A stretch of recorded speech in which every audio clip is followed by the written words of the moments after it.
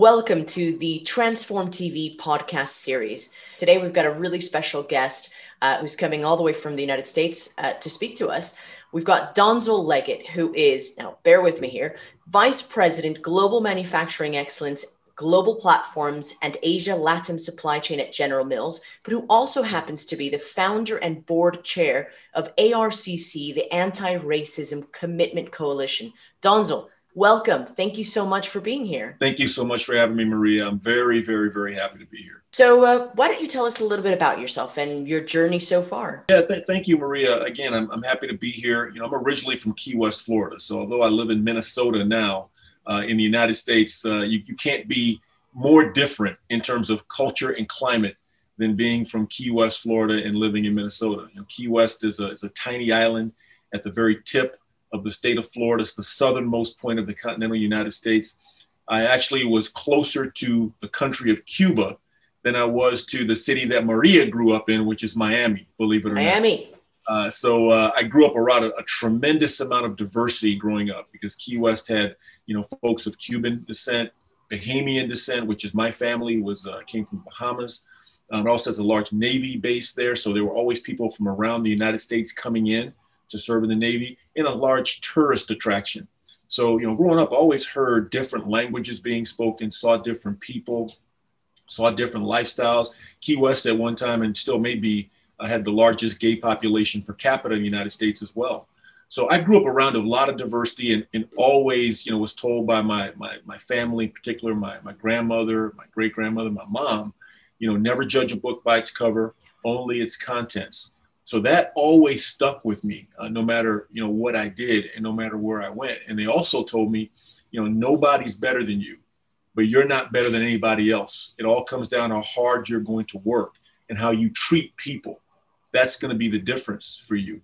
And so that's kind of how I've lived my life. And, so I went to Purdue University to play college football. I enjoyed that time. That brought me to the Midwest, started my career in supply chain with the Quaker Oats Company. Left there after about 3.5 years before they were acquired by PepsiCo. And then I've spent almost the last 25 years at General Mills. And, I've been a person who's been on a very, very high and steep executive track. And, as many of you know, when you are striving to be an executive, a C-suite executive, it's not only the results you get, but it's how you're viewed in the organization by senior leadership. So you kind of walk a fine line many times in terms of being a strong leader, but avoiding controversial content and topics. That all changed for me after the 2016 presidential election here in the United States, where I was always very strong, and especially when it came to things that I thought were right and wrong, except for politics. I just stayed away from it. But I felt like that was such a seminal moment in the history of this country, and in particular, what was used as rhetoric to cause division. I felt like people like me, executives who benefited from so many people helping them get to where they are, so many people who came before me, white, Black, Latino, you name it. I've had help from everyone. I felt like it's on me to stand up and say something. People like me have benefited to get to where we are, to be an executive. If I don't speak out, who will? So I started speaking out strongly, started taking action, and that led to the eventual creation of the Anti-Racism Commitment Coalition, which I can talk more about later. But that just gives you a perspective. I've been married now. My wife and I, this is our 27th year. We have 4 great kids that we feel proud of. They're, the youngest is 19, the oldest is 27, and they're have been launched really well. So this is a good time in our lives to really focus on what can we do socially to make a difference for so many other people in the world that aren't as fortunate as we are. I'm going to start with a tough question, right? Sure. I'm going to start with the tough question. How well do you think supply chains across the US and then maybe globally, but we probably speak a lot more to the Americas. Yeah. How well equipped are they when it comes to diversity and inclusion? Not well adjusted is what I would say. And the reason is because, we all know when you work in supply chain, our number one accountability is to support the business needs. Yeah. And so it comes down to what business needs and priorities are being pushed forward from the business and senior leaders. And I've worked around the world, so my accountabilities, as you said earlier, are global. I've worked in sort of international and global businesses now for almost 10 years. So, I worked before that. I was worked across the United States and North America with Mexico and Canada. So I've seen a lot, and I've done a lot of benchmarking.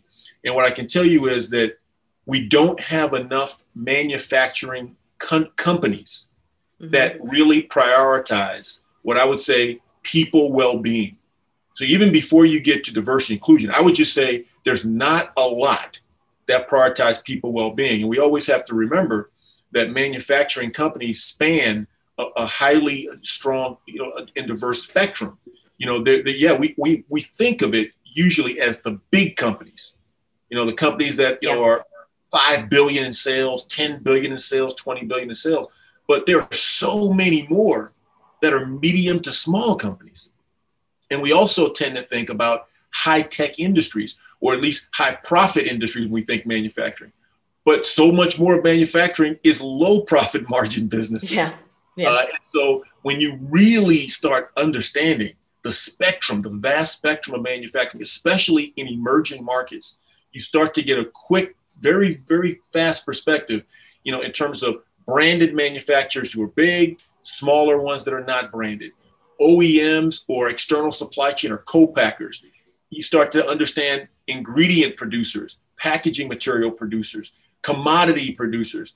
The conditions in across this spectrum are vastly different. And to me, the first thing that you notice is, again, concern for people well-being. And sorry if I interrupt you. Let me add to that. COVID. Now more so than ever. I mean, if that wasn't a problem before, but now we're working in really difficult terrain, really difficult situations, people working from home, no flexibility in some instances. So I would, sorry to interrupt you, but I was just thinking you're speaking the truth here, and then add to that COVID. Absolutely. And you've seen, that there were significant spread and outbreak of COVID in manufacturing facilities. In particular, meat packing industry was one that certainly been highlighted. I think there were a couple auto manufacturers that had to close. We basically have been able to operate. And the reason is because the very first thing that we did was focus on people well-being.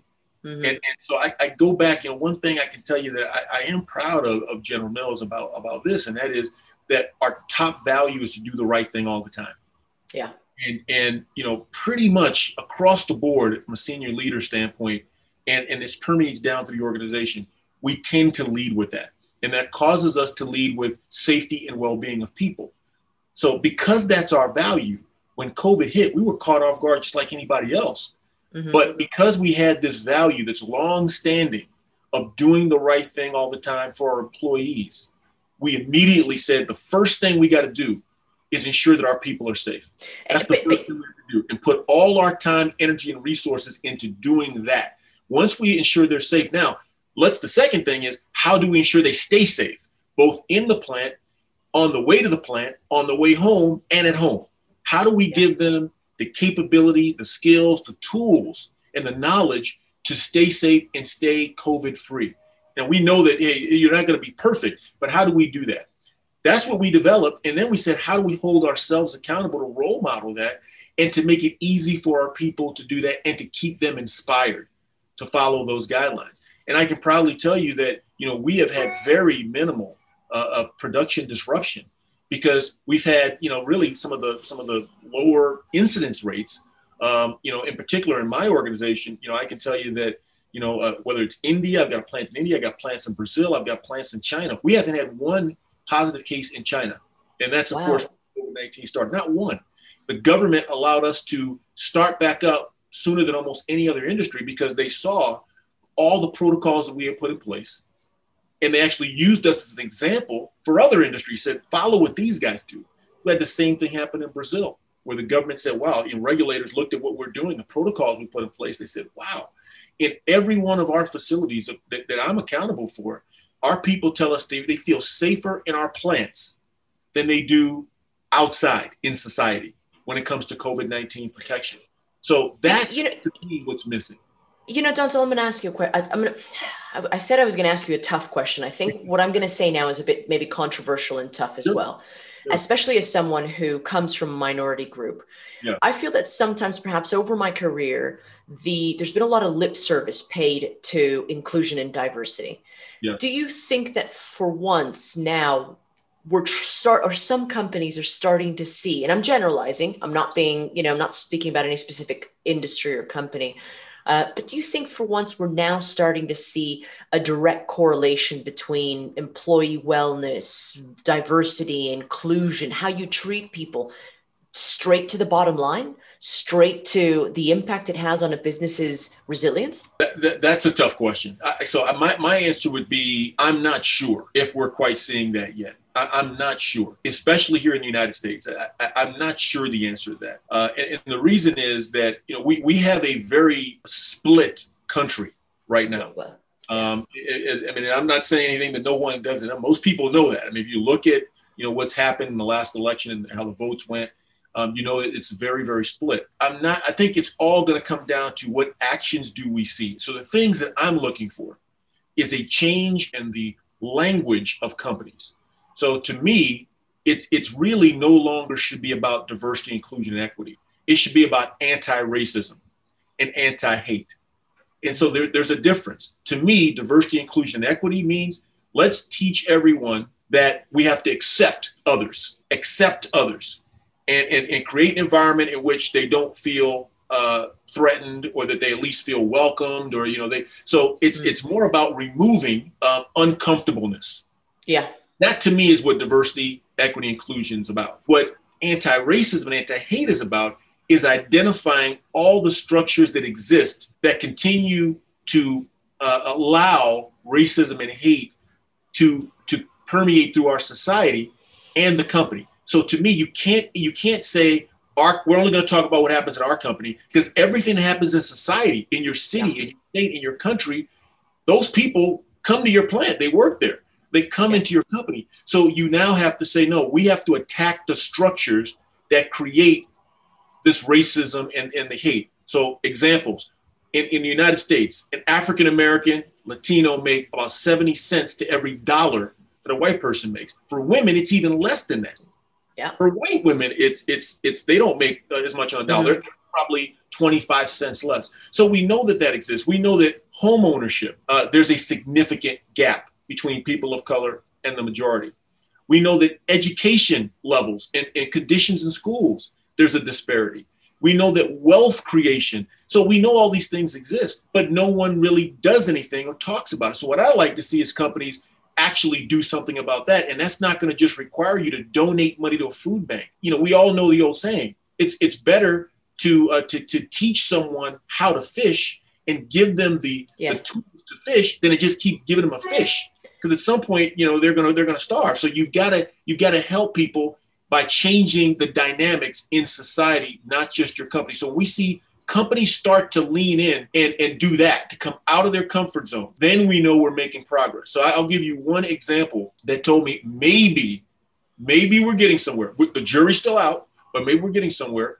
National Association of Manufacturers, very right-leaning organization, supported 45 when they were one of the first CEOs to meet with him after he became president.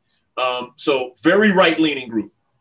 After the insurrection occurred on January 6th here in the United States, they were the first organized business to come out and stand against that, stand against 45, and stand against all the Republican leaders who were continuing to say that the election results weren't correct. They said, we're going to pull our money. This is a line. That was a big moment.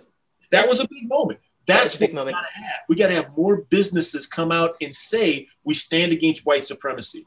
We stand against government who does not take action to break down all of these disparities, the structural racism and structural systems in our society that hold one group down. Until that happens, then I have to say I'm not sure, but at least there was a good sign. But you know what? I completely agree with you, but let's be more selfish about it, right? So let's say, obviously, we want to do this because we want a better society. I mean, who doesn't? We want a better society. We've got to do better.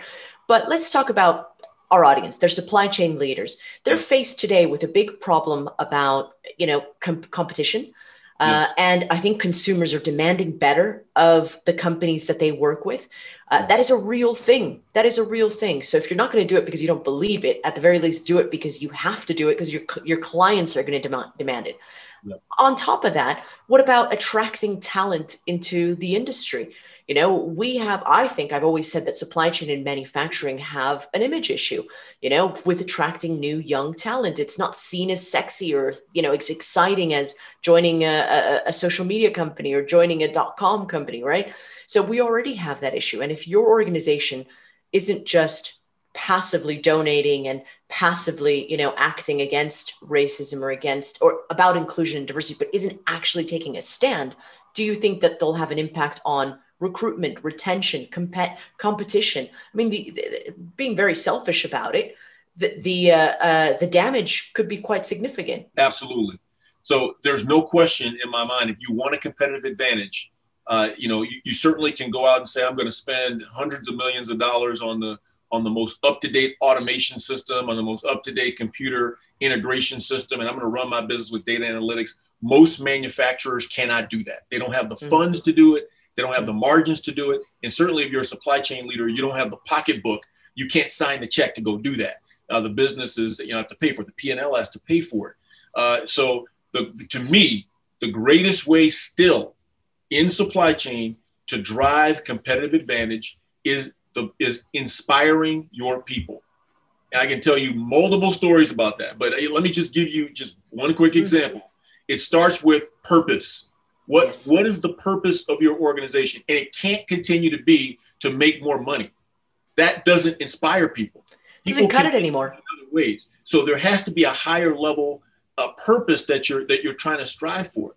Whether that purpose is ensuring that people in emerging markets have jobs that sustain them and allow them to take care of their families to move out of poverty. That would be something that I see as a purpose. Another purpose would be ensuring that we're making food that is good for people and affordable for people that they can trust so they can afford it, buy it, it's shelf stable, and they have something to feed to their family to continue to raise the well-being of their family. That's a purpose. Ensuring that we're doing things in a way to take care of our planet so that our little children, the ones who are going to be here in 50 years, that are going to be, and their children are going to be here in 100 years, still have a planet that's habitable and that they can enjoy life. That's a purpose. The young people you talked about that don't see manufacturing as sexy, if we find a way to talk to them, that's how I talk to them about why they should join manufacturing. It starts with purpose. It's more than just coming here to help us make, 100 more widgets, 100 more boxes of cereal or something like that. That's not going to cut it anymore. Transformation to change society. The second thing I talked to them about is inspiring them. So you got to have purpose that inspires their source of doing good, but you have to have inspiration that helps them learn to get better. All right. There's no better place to learn how to lead than if you work in a manufacturing environment or a supply chain, because you're leading people. You have to figure out everything that makes everybody tick and find a way to inspire them. Where are young people going to get that opportunity? Very few. I got a chance to lead people that were twice my age when I was 23 years old. I was, leading an entire department of 250 people that were average 45, 50 years old. Where else are you going to get that opportunity? Very few places can you get that than in supply chain and manufacturing. So the opportunity to lead, and then third, the opportunity to be agile. And this is a lot of times where supply chain leaders really have a hard time. You have to let go. If you're going to attract young people in your organization, you have to give them the ability to engage. And engagement means they jointly own. And if they jointly own, let them make decisions to drive your agility. Because that's the biggest challenge we have is how do you become agility and keep up with consumer demand? If you can do those things, you can drive competitive advantage. So I'll just give you an example. Again, I just talked about the fact all of us are going through this COVID-19 pandemic. You would think it'd be tough to keep your performance moving forward because you're only spending all your time just keeping everyone safe. Well, because the way I lead is all about bringing diverse perspectives in, getting our team from Brazil, China, India, all together, sharing best practices and focusing on them. So our purpose, higher level, take care of our communities everywhere in those societies. Number two, ensure that they are leading and that the people that are under them are elevated to lead in a differential way. And then third, helping them by inspiring them on the business requirements that we want to hit, to not only deliver the business, but to reward our people. So they feel like the time they're putting in is something they can be proud of. Well, just doing those things, again, I mentioned how we've been able to, manage through this virus, but in doing that, just put in perspective, our plant performance in the last 18 months is up 11 points. 11 points. Just in the last 10 months, I think, 9 months, we're up, 6 points. In December alone, we're pretty much all plants around the world struggle because of holidays and end of year and all these things. We had our best. We were up 6 points just in December. And I haven't been there once. I can't travel. I used to try to get there every quarter. I haven't been there once. So everything is being done virtually, but it's about inspiration. It's about purpose. It's about engagement, and it's about diverse leadership perspectives, ensuring that everybody understands we got to get, all perspectives in the game, no matter where you are. And how much value that adds to the business, and how much value that adds to the bottom line, how much value it adds. You never would have, I would never have expected something like that, this kind of conversation 20 years ago, 30 years ago. That's for sure. At least the fact that we're having this conversation is important, and it's our job, isn't it, to make sure that we continue the conversation across the board, across all of this profession, isn't it? Right. What advice would you have to supply chain manufacturing leaders today that are struggling with, the day-to-day drudgery of running a business, keeping the P&L, you know what I'm talking about, the chasing your tail of every day, but trying to create a business with purpose? First off, they have to figure out why are they in it themselves. Because if you're not inspired, you're certainly not going to inspire anybody else in your organization. So if you're struggling with this, and you got to decide, is this really for you? Because manufacturing and supply chain is something you have to really be motivated to want to do, inspired to want to do, that every day I want the challenges. And I'm going to inspire my people to feel great about taking on these challenges. So the first thing I'd say is they need to really ask themselves, is this really what you want to do? If it is, then all the things that you see as negatives have to be viewed as opportunities. When the coronavirus hit in China, my team there was telling me, I said, hey guys, I really feel bad. I wish I could be there. They said, Donzel, we look at this as for every crisis, there's an opportunity. There's a Chinese character. Yeah. Character literally means crisis and opportunity. So we have to always look at things in a supply chain.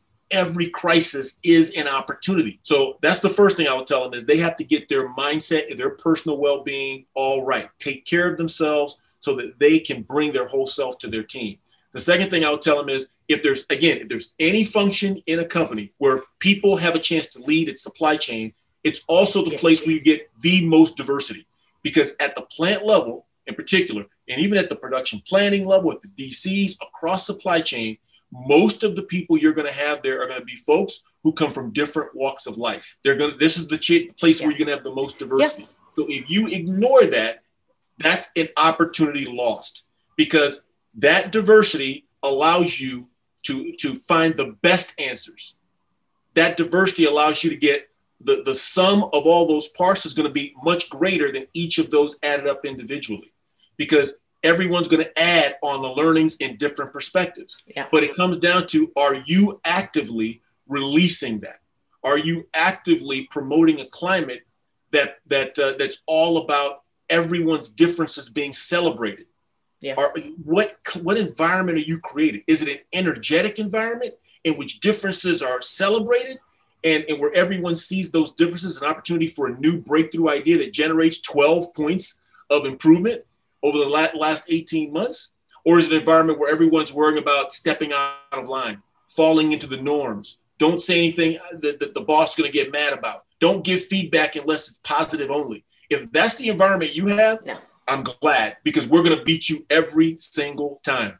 I hope you change, because if you want to win, you need to start addressing the issues of not just diversity and equity, but break all of that down and create an environment where there is no racism, there is no hate. Everyone sees new teammates as another opportunity, especially if they bring differences, to get them closer to winning. You know what? And I'm going to add another thing here, which is something I learned recently by talking to you, which is highlight the stories of success from different backgrounds. If you're doing a good job, it's your responsibility to shine a light in those areas, to give others, the opportunity to look at good examples, to see good examples. That's so much needed. And that leads me to, you see my background here is the Anti-Racism Commitment Coalition, or ARC. And our objective is to eradicate racism around the world and replace it with anti-racism. Spread anti-racism is what we want to do. And we believe the best way to do that is to work with individuals to help them break down their walls of ignorance. All of us have ignorance about different things, racism and hate. So we're going to break those down. We'll help you do that and educate you on what anti-racism is, and then help build your confidence and character to spread it. And we ask you to just spread it. Start with your own personal network, people that you know well, people that respect you and you respect. Get them to transform to be anti-racist and anti-hate, and then get them to do the same thing. I would encourage you to visit our website, to listen to our podcasts. The podcast is called The Arc of Change. You'll notice in the last podcast, I used that as an opportunity to share 3 stories that are positive and that share best practices or learnings to what Maria was just saying, of people who have started to make this transformation. They're all in different places. Not everyone's going to make the transformation like that or tomorrow. No, but of course not. Share these good stories so everybody sees, hey, that guy sounded like me. That lady sounded like me. Man, I thought about doing that, but I was a little concerned. Oh, that person did that. That person was able to take that step and talk to their husband, or their husband talk to their family, or for that person to challenge the people they golf with and say, hey, that's not the right way to think. That could be me. I'm inspired. That's what those stories do. So Maria, I encourage you to keep sharing the great work that your company's doing. You're a role model for what all companies should look like. And the success that you're generating tells people it's the differences that make you great, that make you agile and allow you to have competitive advantage. Donzel, I want to thank you for joining us. And for those of you watching and those of you listening, I encourage you to check out this website, check out the podcast that Donzel's got, check out these stories. It could be you, and highlight the fantastic stories of diversity, inclusion, equity, and let's continue this conversation. So thank you so much for participating here, and I'm sure we're going to have you again. Thank you, Maria. And it's www.joinarc.org, JOINARCC. And the podcast is available on all your favorite podcast sites. And it's called The Arc of Change with Donzel Leggett. So thank you, Maria. This has been fantastic and wonderful. And for everyone out there, keep leading and keep inspiring. Thank you so much. And for those of you watching, we'll see you again soon.